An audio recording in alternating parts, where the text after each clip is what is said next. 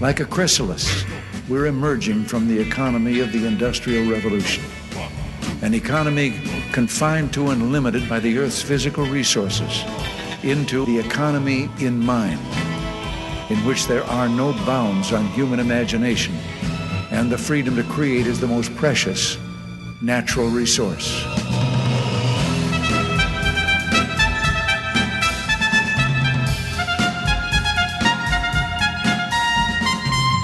Welcome to the Soul of Enterprise, Business and the Knowledge Economy, sponsored by Sage, building experiences that connect, remove friction, and deliver insights. I'm Ron Baker, along with my good friend and VeraSage Institute colleague, Ed Kless.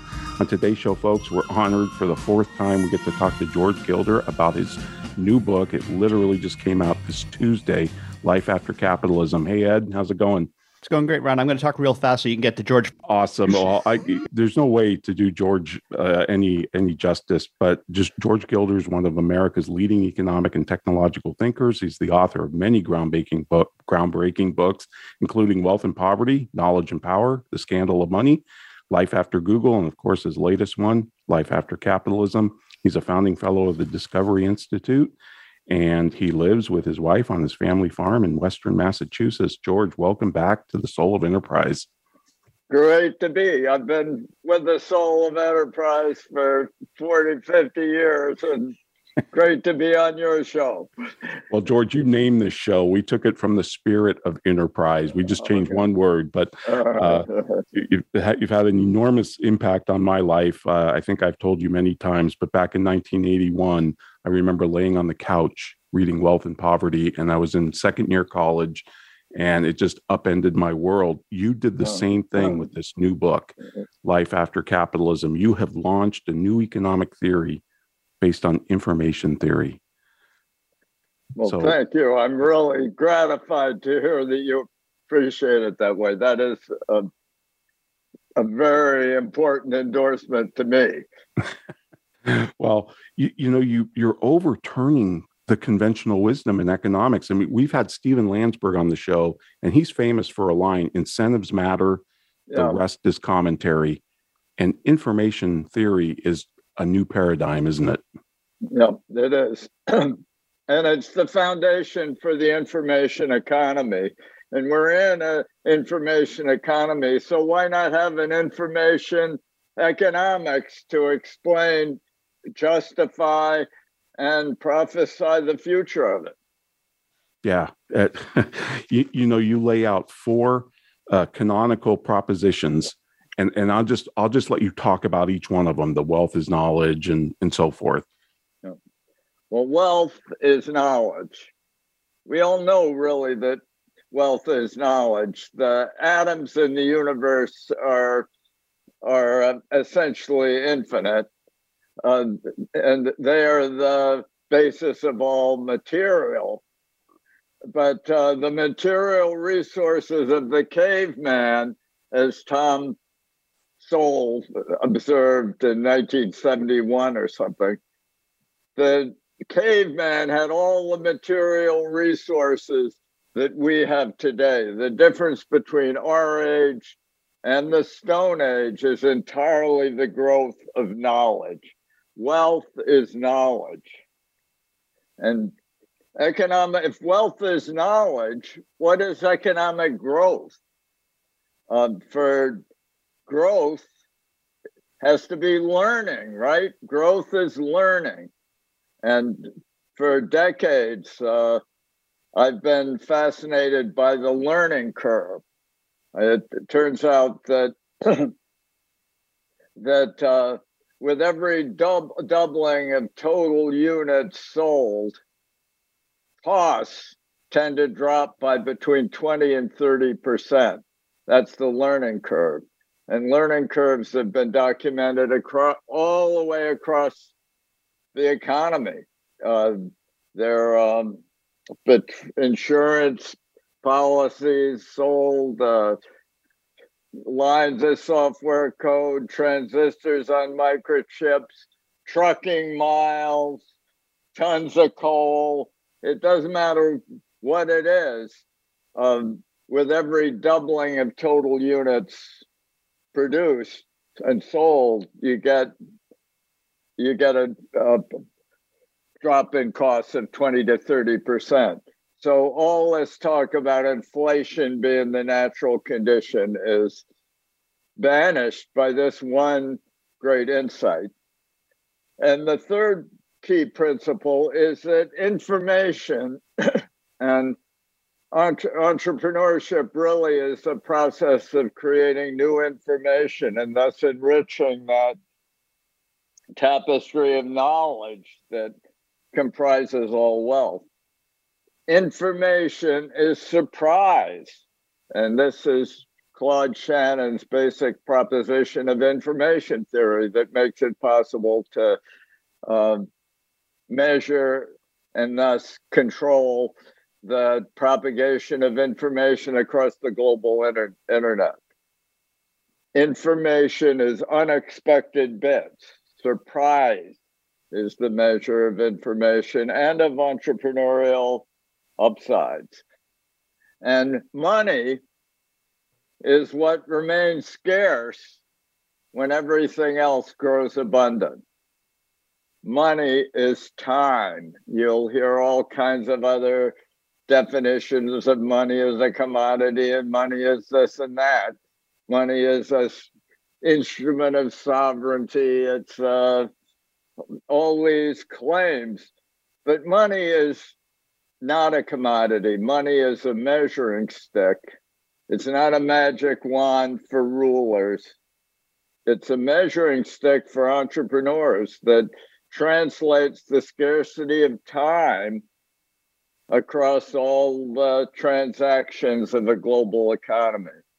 And so those are the basic principles. Wealth is knowledge, growth is learning, information is surprise, money is time, are the key propositions of the information economy. And our economy, all capitalism, capitalist economies. And what's great about this, George, is you, especially the wealth is knowledge and the growth is learning. I mean, Adam Smith attributed our wealth to the division, specialization of labor, but you're saying, no, it's really the spread of knowledge is what really caused the wealth. Yeah, that's why you can't redistribute wealth. And wealth, if you redistribute wealth, it disappears. Wealth is knowledge. It's in people's minds, not in some material resource in the ground or in Washington. And you say information is surprise. I mean, I love the way you say, if you tell me what I already know, you haven't entertained me, you haven't taught me, you've bored me. Yeah. We expect entrepreneurs to surprise us, to create creativity and innovation, by definition, are surprises. That's right. Yeah. Creativity always comes as a surprise to us. If it didn't, as Albert Hirschman, the late Princeton economist, said, if it didn't surprise us, we wouldn't need it, and government planning would work. But Hirschman did a study of all the government plans and projects all around the world for the World Bank, and he found that government planned projects every now and then they would work, but that was only because there was some unexpected entrepreneurial development related to them. And all his scrutiny of government plans around the whole world, he didn't find any that could be demonstrably demonstrably successful. It was only the surprising ones, the creative ones, and creativity is defined as surprising outcomes. Those are the only ones that succeeded. And George, with all of this, I love the way you said this. You said that as a global surge of capitalist abundance liberates the poor, capitalism's critics have found a new capitalist victim, the earth itself. Yeah, I mean it's people imagine that since are just mouths, that we just eat resources, and since there's a limited endowment of resources on the planet, everybody imagines economics tends to be a zero-sum game where the gains of one person mean that somebody else is losing out.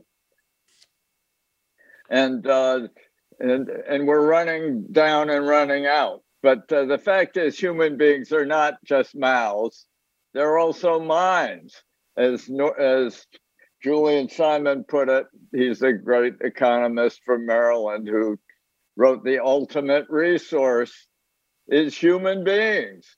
And Elon Musk pretty much quoted him the other day. The ultimate resource is human beings, and we don't have enough of them, was Musk's complaint to man all his Tesla factories around the world.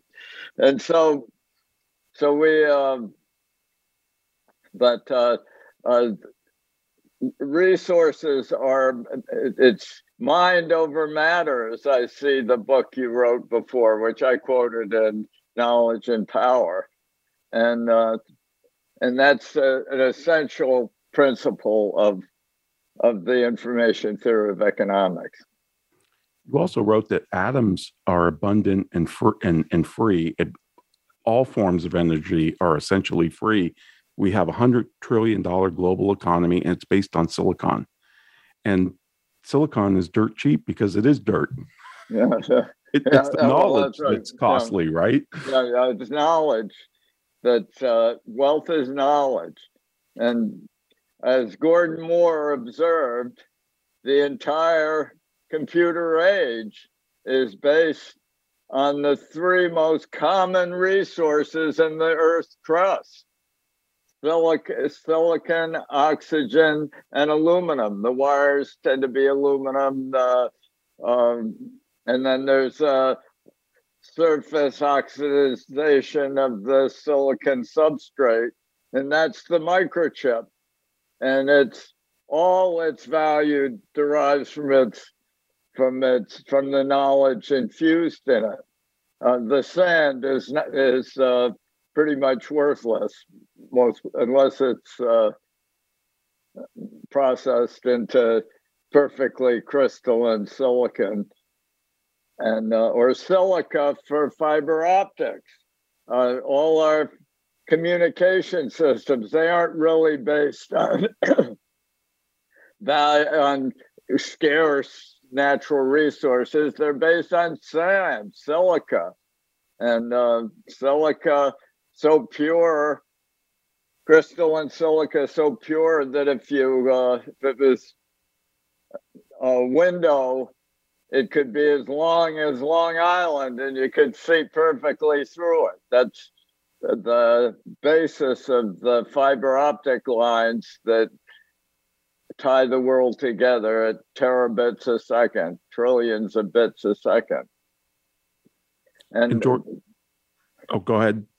Well, just the essence is wealth is knowledge. That's what to keep in mind. And that means that you can propagate knowledge and the only way you can really redistribute wealth is to teach people the accumulated knowledge of the civilization.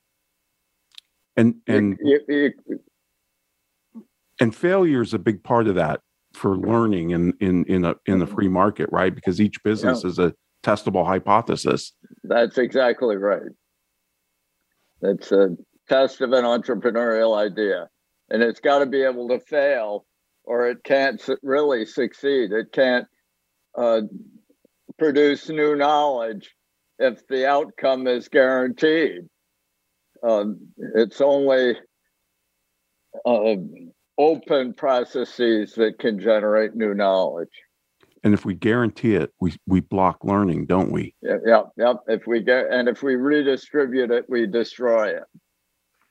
Fantastic. Well, George, this is flying by. I knew it would. Unfortunately, we're up against our first break. And folks, I'd like to remind you, if you want to contact Ed or me, send us an email to asktsoe@verasage.com.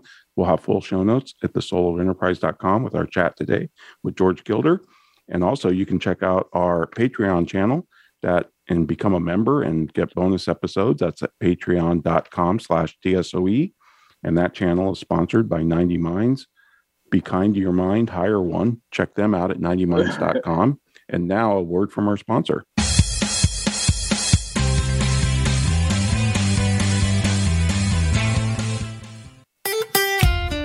Follow Voice America at facebook.com/Voice America for juicy updates from your favorite radio shows and podcasts. Have you ever read a book that changed your life? I sure have. Have you ever listened to an advertisement for a book so many times that you question the existence of God? Me too. Hello, I'm Greg Kite. I recorded the advertisement for Ron and Ed's book, The Soul of Enterprise Dialogues on blah, blah, blah, whatever. And 4 years later, we're all tired of it, especially me. But thankfully, there's a solution. For just $10 a month, you never have to hear my voice again. For a commercial-free version of The Soul of Enterprise, go to patreon.com/TSOE and subscribe now.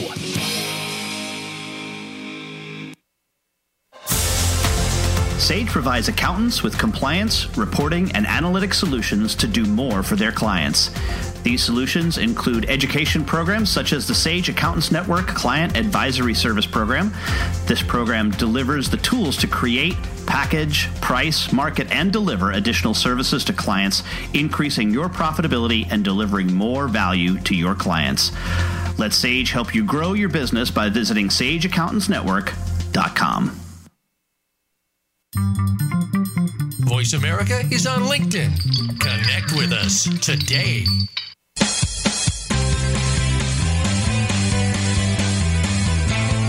You are tuned into The Soul of Enterprise with Ron Baker and Ed Class. To find out more about our show, visit us on the web at thesoulofenterprise.com. You can also chat with us on Twitter using hashtag AskTSOE. Now, back to The Soul of Enterprise. Yes, and we are back on the Soul of Enterprise today with George Gilder, who's the author of the new book, Life After Capitalism. And George, I did finish reading the book, but I cheated a little on my drive here to Tennessee. I listened to part of it. So, but kudos to the person that you had read it. He did a great job. Is that right? Who do you know who it was? I can't recall off the top of my head, but I haven't heard the audio version. Oh, okay. We got to give it a listen. He definitely did it justice. Okay. I wanted to ask you, in your previous work, you had talked about wealth equals knowledge, growth equals learning, and money equals time. And this time you've added the fourth part of the stool, which is information is surprise. Why did that have to get added in? When did that come to you? Well, it's Claude Shannon defined, and Claude Shannon is really the father of the information age. He integrated all the dimensions of information, both biological. His first master's thesis or whatever at MIT was on genetic information. And he later defined the bit and the byte and measured information in all communication systems. And he defined information as unexpected bits. If everything I tell you today you already know, there is no information being transmitted. It's the unexpected bits. And surprise is another way of defining unexpected bits. And what really pinned it down for me was Shannon's definition of the information content of a message by the degrees of freedom the originator of the message commanded. In other words, the more possibilities, the bigger the alphabet, the greater portfolio of ideas, whatever it was, the symbols, the amount of information that could be transmitted was determined by the degrees of freedom commanded by the source of the information. And in economics, this means the degrees of freedom of the entrepreneur who actually is generating the new knowledge and learning that constitutes wealth. Love that answer. And I want to ask you also, why you mentioned this with Ron, I want to pick up on it. Why is it so important to not think of money or time as a resource? Because the foundation of all information theory, in my judgment, is Kurt Gödel's uncertainty principle, which Alan Turing, the inventor of the computer architecture, really, and John von Neumann extended to computation. But the incompleteness principle of Gödel's says that any logical system is necessarily dependent on axioms outside the system that can't be proven within the system. And Turing, and the only reason anybody heard about Gödel, who was a 24-year-old unknown graduate student at the time when he wrote this paper in Königsberg in 1931, was that John von Neumann, who was the leading expert in mathematics and who was trying to develop a complete system of mathematics that could encompass and explain the new quantum theory, was in the audience. And he's a test of a really great man. He's a man who can change his mind when exposed to a lapidary, canonical new achievement of knowledge. And he did. He saw that Gödel had proved his incompleteness theory by creating a kind of software system. He used the software language, all expressed in numbers. And so in the course of proving that mathematics could not be a complete system that could explain everything, and Turing showed that really there are very few things that it actually can explain in detail. It's not a determinist scheme, but he showed that he saw that Gödel had really invented software, and it meant that Turing called it an oracle. All logical systems are dependent on oracles outside the system, and there's programmers they turned out to be. And computer scientists are now forgetting all these foundations of their science. They believe that AI systems are minds somehow. It's just incredible vanity and of the new generation of computer scientists who don't understand their own discipline. But anyway. Well, I was actually going to go there in the second segment I have with you, but I'm going to ask you now about this whole AI thing. So, because as I've been thinking about this, one of the things that I think has struck me is that if we are the creators of AI, I think that's fair to say that human beings are the creators of AI. Absolutely. And I think part of the problem with many of these folks is that if they believe that AI is going to become sentient, they also have to believe that we must have had a creator as well. And I think that's what's giving them this cognitive dissonance. That's a fascinating idea. I haven't heard that before, but that's a fascinating idea. What I've said is their vanity comes from their assumption that there was no creator for the human mind, that the human mind just bubbled up from the fluctuations of atoms over the millennia and millions of millennia, and so we're completely a product of randomness and natural selection.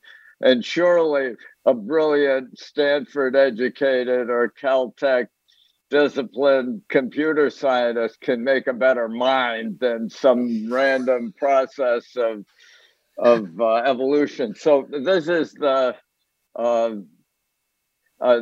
what I think.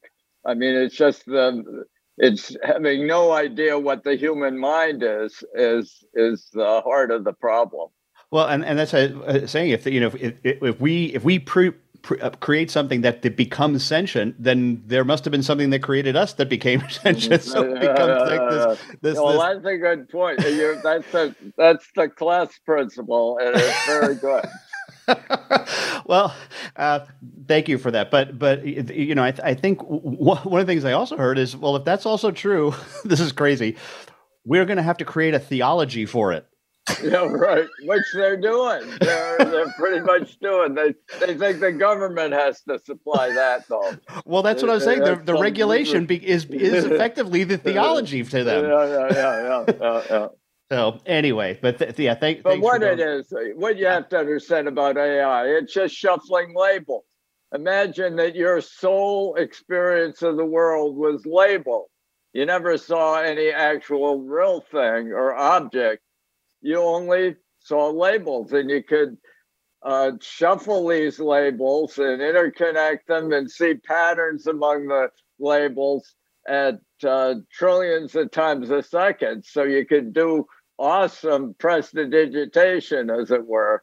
But in fact, as Charles Sanders Peirce, the great American philosopher from the early 20th century, showed, reality is triadic. There's no necessary connection between symbols and objects, between mathematics and logical schemes and reality. You need an interpretant. Reality is a Trinitarian. It's triadic. And if you see people saying that now I got an AI system that is binary, you know that there's somebody back there manipulating the outcomes. There's got to be an interpretant, and if it's not, if the interpretant isn't the person who's in charge of the AI, it means that the biases in the system, the biases in the data selection, the biases in the pattern recognition algorithms are all actually producing the output. Well, we are up against our break. This has been great, George. Ron will pick it up on the other side of this break. Want to remind those of you out there, you can get a hold of Ron or me by sending an email to asktsoe@verisage.com. The website is The Soul of Enterprise, where you can see show notes as well as previews to upcoming shows as well. Mark Gandy is our Patreon sponsor of this. He gets a shout out from us. We appreciate you, Mark, out there. Visit patreon.com/TSOE to join our show on Patreon. But right now, a word from our sponsors.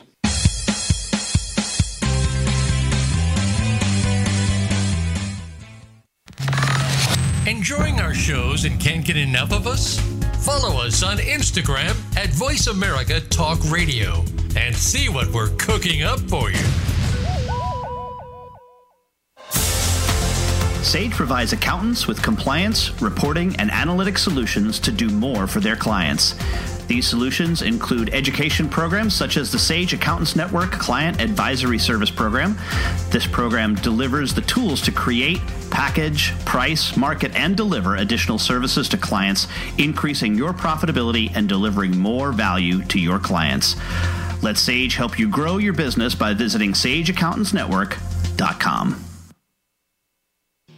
Have you ever listened to an online radio show that changed your life? I'm required to say that I have. Have you ever stopped listening to an online radio show because the commercials were mind-numbingly repetitive? Of course you haven't, because you're here right now. Look, you don't have to listen to me anymore. There's a commercial-free version of this show, and it only costs $10 a month. And for $15 a month, you get no commercials plus bonus content. Go to patreon.com/TSOE, subscribe now, and be free. You're worth it. Streaming live. The leader in Internet talk radio. VoiceAmerica.com.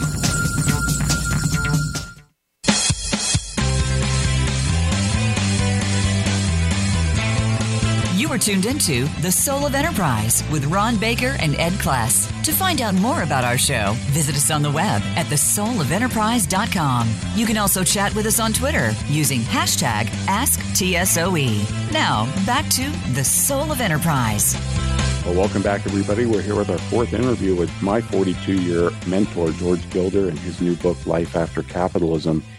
In this book, George, you use a wonderful metaphor from Malcolm McLean's invention of the box, containerization, and you tie it to information theory. Can you kind of walk us through that? It's brilliant.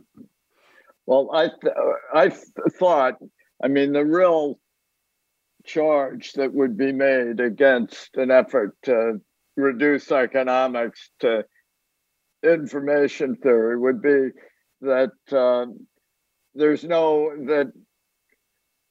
it leaves out everything important, all the production of coal and oil and solar panels and trucks and factories and all the important things of the world elude this information theory. And so that it's really all economics really has a material foundation.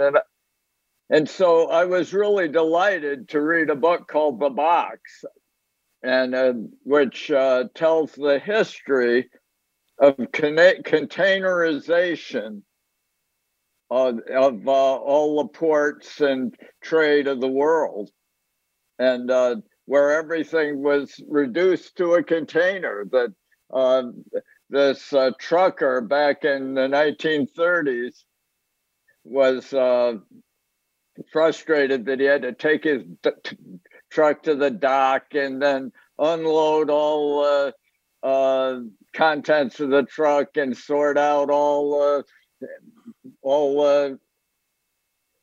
items that he was carrying, and before it could be loaded again on a tanker or some boat that would carry it to its destinations. And he thought, well, wouldn't it be better to just have the truck, just load the whole truck on the boat?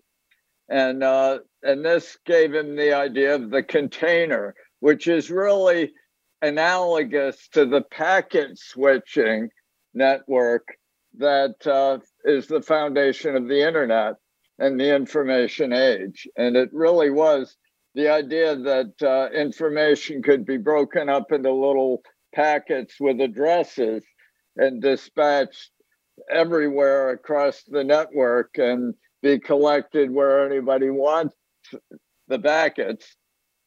Similarly, that same principle which underlied the internet also underlies our global trade, which is employed by containers, the 20-foot equivalent unit, which is the container that can go on trucks or trains or planes, or quite essentially everything is containerized now, packeted. And so we have a packet switch material network, which really anticipated the packet switched information network, but they both embody the same principle that that underlies our economy of abundance, of superabundance, as my friends Marianne Tupy and Gail Pooley have demonstrated in their book Superabundance. You guys have interviewed Gail and Marianne, and they are they're really important figures. They are. In the new economy. We think all you three deserve a Nobel Prize, by the way, for this work. I mean, it's amazing. But George, even though that saved a bunch of time from the longshoremen unloading, the old items and now just unloading the box, it's not just a little time. If I can read it, is 44,000 fold increase in the efficiency of transmitting material objects around the world, and it enabled world trade, and thus much of our prosperity. This understanding that the transmission of anything is essentially an information problem rather than a material problem. It wasn't the weight of these items, it was their material complexity that slowed down and bogged down all the ports of the world before the development of the TEU, the 20-foot equivalent unit container that was the packet of packet shipping as opposed to packet switching of the internet. And this is why you can't look at jobs, right? Because that doesn't really tell you anything about an economy. It might have put some, right. Yeah. Right. Yeah. I mean, it just vastly increased the number of people involved in world trade by increasing the efficiency of the shipping processes by, I think it was 44,000-fold. Gail Pooley, who's now part of Discovery Institute, did the calculation. I can't remember exactly what it was. It was something like that. Yeah. You compare something that's going on right now in Houston, Texas, at least with one company, you compare it to the outbreak of the semiconductor companies in the early 1980s, Jim Tour and Universal Matter. Tell us about this. This is a great story. Yeah. Well, today, we got this worldwide, we got recycling barrels and which opening up new complexity. They haven't learned the packet switching principle. So we got everybody putting the paper and the plastic and the containers in different bags or different boxes, and it just and still the more we mandate recycling, the bigger the giant island the size of Texas of plastic waste in the Pacific grows, and meanwhile all the governments of the world are trying to guarantee the future. They want to, they got all these by 2040. We're going to be trying to get rid of all fossil fuels by 2050. Everybody will be driving electric cars. They want to guarantee the future, which actually eclipses and prohibits the future. If they continue on their current path, there will be no future. I mean, communism doesn't work, folks, and the entire climate change movement is based on essentially a communist or an emergency socialist proposition.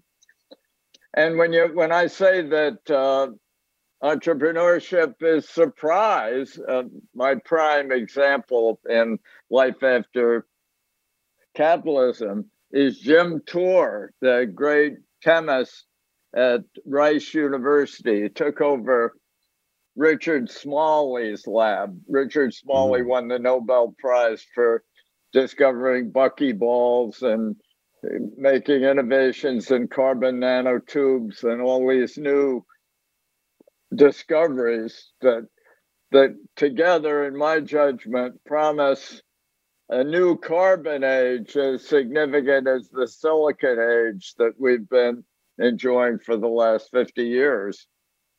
And the key element that's been discovered is graphene. And graphene is you all know graphene in part because whenever you use a lead pencil, the lead pencil is graphite. And when you draw a light enough line with a lead pencil, you're depositing graphene on the paper. a single layer of carbon atoms that is 200 times stronger than steel, as flexible as rubber, 1,000 times more conductive than copper, both electrically and thermally conductive. It's you mix it with concrete, and you can use 30% less concrete to achieve the same structural results. If you mix it with asphalt, you don't get any potholes anymore because of its transmission of heat. Its thermal conductivity is so extraordinary. It transmits signals so accurately that you cut a person's spine, and so far it's chiefly mice who've had their spines cut, and you insert a graphene link, and the signals continue to be transmitted so accurately that the spine doesn't know it's been severed, and it refuses together again. And it's a new nanocosm opening up, as Jim Tour has declared. And it was discovered in 2004, and there was tremendous hype. But it was created by either pencil lead or by Scotch tape on a block of graphite. And they couldn't produce it in volume. But what Jim Tour did is invented with his student from Vietnam, Dewey Long, invented flash joule heating that can take any plastic waste. He regards that Texas size plastic waste island in the Pacific as a great resource. He doesn't recycle, he upcycles. And it can take any plastic resource or garbage, any food waste, anything based on carbon, and convert it through a process of flash joule heating into tons of perfect ribbons of turbostratic graphene. That's graphene that possesses all these properties that we've described: possible superconductivity. It can increase the efficiency of almost any system by a exponential factor of thousands. And now it's available by the ton from a company called Universal Matter that he launched in Houston, and its headquarters is in Houston and Toronto now. And this suggests something about life after capitalism in the United States. Our venture community is so completely dominated by angling for the trillions on trillions of dollars of subsidies for windmills and solar panels and other worthless devices that they couldn't understand the importance of producing graphene by the ton. And so of the 18 companies now probably that have emerged from his lab in Houston, 14 of them are in Israel, because Israeli venture capitalists really could see that they needed graphene. We may think that we're beyond the need for new material science and invention, but Jim Tour said that he had to teach all these venture capitalists chemistry, and it was a little beyond his capabilities in a 20-minute presentation. Yeah. Well, we're back to your Israel test, right? That's great. It's the Israel test. Well, George, we're up against... we need Israel more than Israel needs us. That is true. That is true. It's your golden rule of capitalism. Well, folks, we'd like to remind you, if you want to contact me or Ed, send us an email to asktsoe@verasage.com. And now we want to hear from our sponsors and Ed's employer, Sage.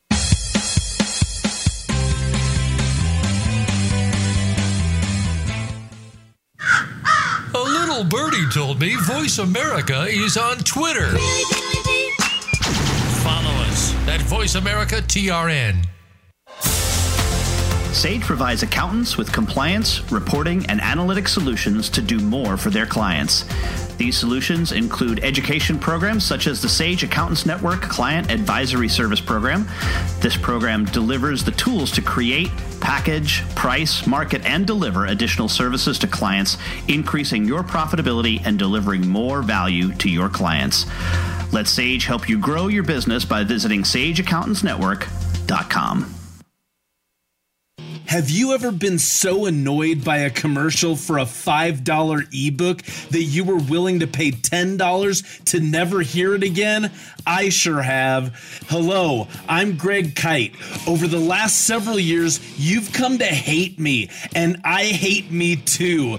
By now, you know that for $5, you can get a copy of Ron and Ed's book. What you might not know is for twice that much every month for forever, you can stop hearing me plug Ron and Ed's book, which totally makes sense, like the Diamond Water Paradox. Go to patreon.com/TSOE and subscribe today. Please, for the love of God, make it stop! The Internet's #1 talk station. #1 talk station. VoiceAmerica.com.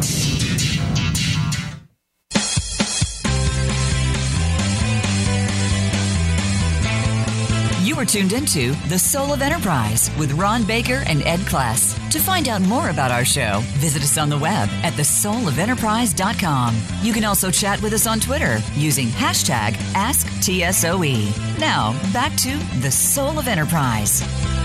And we are back on The Soul of Enterprise, and we have with us today George Gilder, author of the new book, Life After Capitalism. And folks, please read this book. It is just absolutely mind-bending.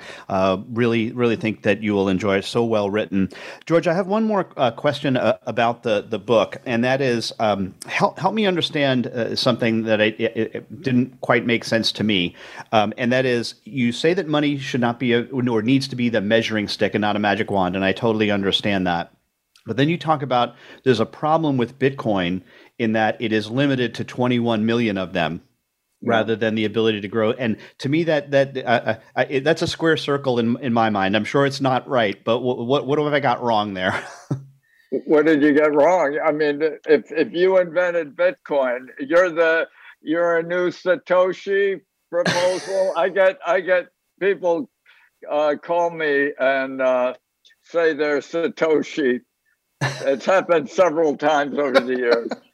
And I think it's still probably Craig Wright. Nobody wants it to be Craig Wright because he's kind of a rogue. But Bitcoin has a big flaw. The key flaw of Bitcoin is that it's scarce. I mean, it's artificially scarce. It can only have 21 million units. So all the changes in demand for Bitcoin get expressed in a gyrating price rather than in a expanded volume of currency. And so the strategy that so Bitcoin is a speculative asset rather than really a currency. And as a speculative asset, the strategy is HODL, hold on for dear life. And that's the sort of Bitcoin mantra. And it means that we still have to solve the problem of recreating a new global money to sustain a global economy of trade and knowledge and learning and an information age. So two thoughts on that. I guess in theory they can make a programming change to it, because as long as I think it's 51% of the nodes agree that code change should be made, it should. I suppose could alter it so that it could grow beyond the 21 million. Would that be a solution? Or alternatively, what about just increasing the number of decimal places on the other side so that we would get smaller and smaller units over time? Well, the smaller units don't help if the value. I mean, it's a measuring. Money is a measuring stick, and it's based on time, like all the other measuring sticks. And the Paris Système International, which keeps examples of the canonical kilogram, second, watt, joule, lumen, mole, all these key elements that enable global trade, just as much as global trade and global supply chains are all enabled by these absolutely rigorous measuring sticks. And in economics, the key measuring stick is money. And if money changes in its value massively from day to day, as Bitcoin does, it can't really be a currency because it can't measure. It's like it's the problem of the idea that money is a commodity. Commodities are measured by commodities are measured by commodities. It's a self-referential loop. That means it can't be a reliable measuring stick. So time is, and I believe, time is money is time, in my view. Essentially, that's what it is. That's what the role it plays is transmitting the real scarcity in our lives, where the past is immutable, the present is incalculable, the future is unpredictable, and this allows the expression of surprise as in the process of learning and the creation of new knowledge and wealth. So is it possible that Bitcoin could be adjusted to work, or is it just is fundamentally flawed?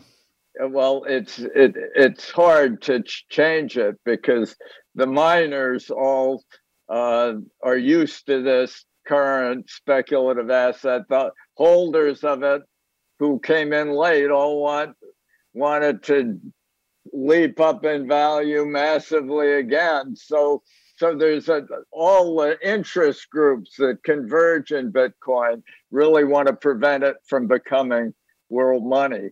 So this is the paradox of Bitcoin. But I think cryptocurrencies will, over the next several years, emerge that really do begin to encroach upon the government monopoly of money, which they now use to enact emergency socialism through emergency monetarism, and it's a major problem. I mean, it's $7.8 trillion a day of currency trading is necessary. $7.8 trillion a day, every 24 hours, to duplicate what the gold standard did automatically all around the world. All money was ultimately measured in gold. Well, George, we've got 1 minute left, so I'm going to ask you an unfair question for 1 minute. And this is just a quote from your article on the Huawei test. You say, the root of our Huawei fears and fantasies is a profound breakdown of security on the internet, which sows paranoia everywhere. Since that you published that article, they've only gotten more paranoid, haven't they? Yeah, they now worried about TikTok. I mean, it's that we should encourage capitalists in China. That in China, there's a big conflict between the Communist Party and the capitalist energies of the Chinese people. We should be on the side of the Chinese people rather than on the side of the Communist Party suppressing them. And effectively, when we demonize a great telecom company like Huawei, which it is, 170 countries it didn't succeed by cheating. It succeeded by being a capitalist enterprise. All right. Well, we're going to have to leave it there. As always, George, this is a great conversation. Really appreciate you being on the Soul of Enterprise. Ron, what do we got coming up next week? Next week, Ed, we have Robin Hanson. We're going to talk about property rights. All right. Well, I'll see you in 167 hours then.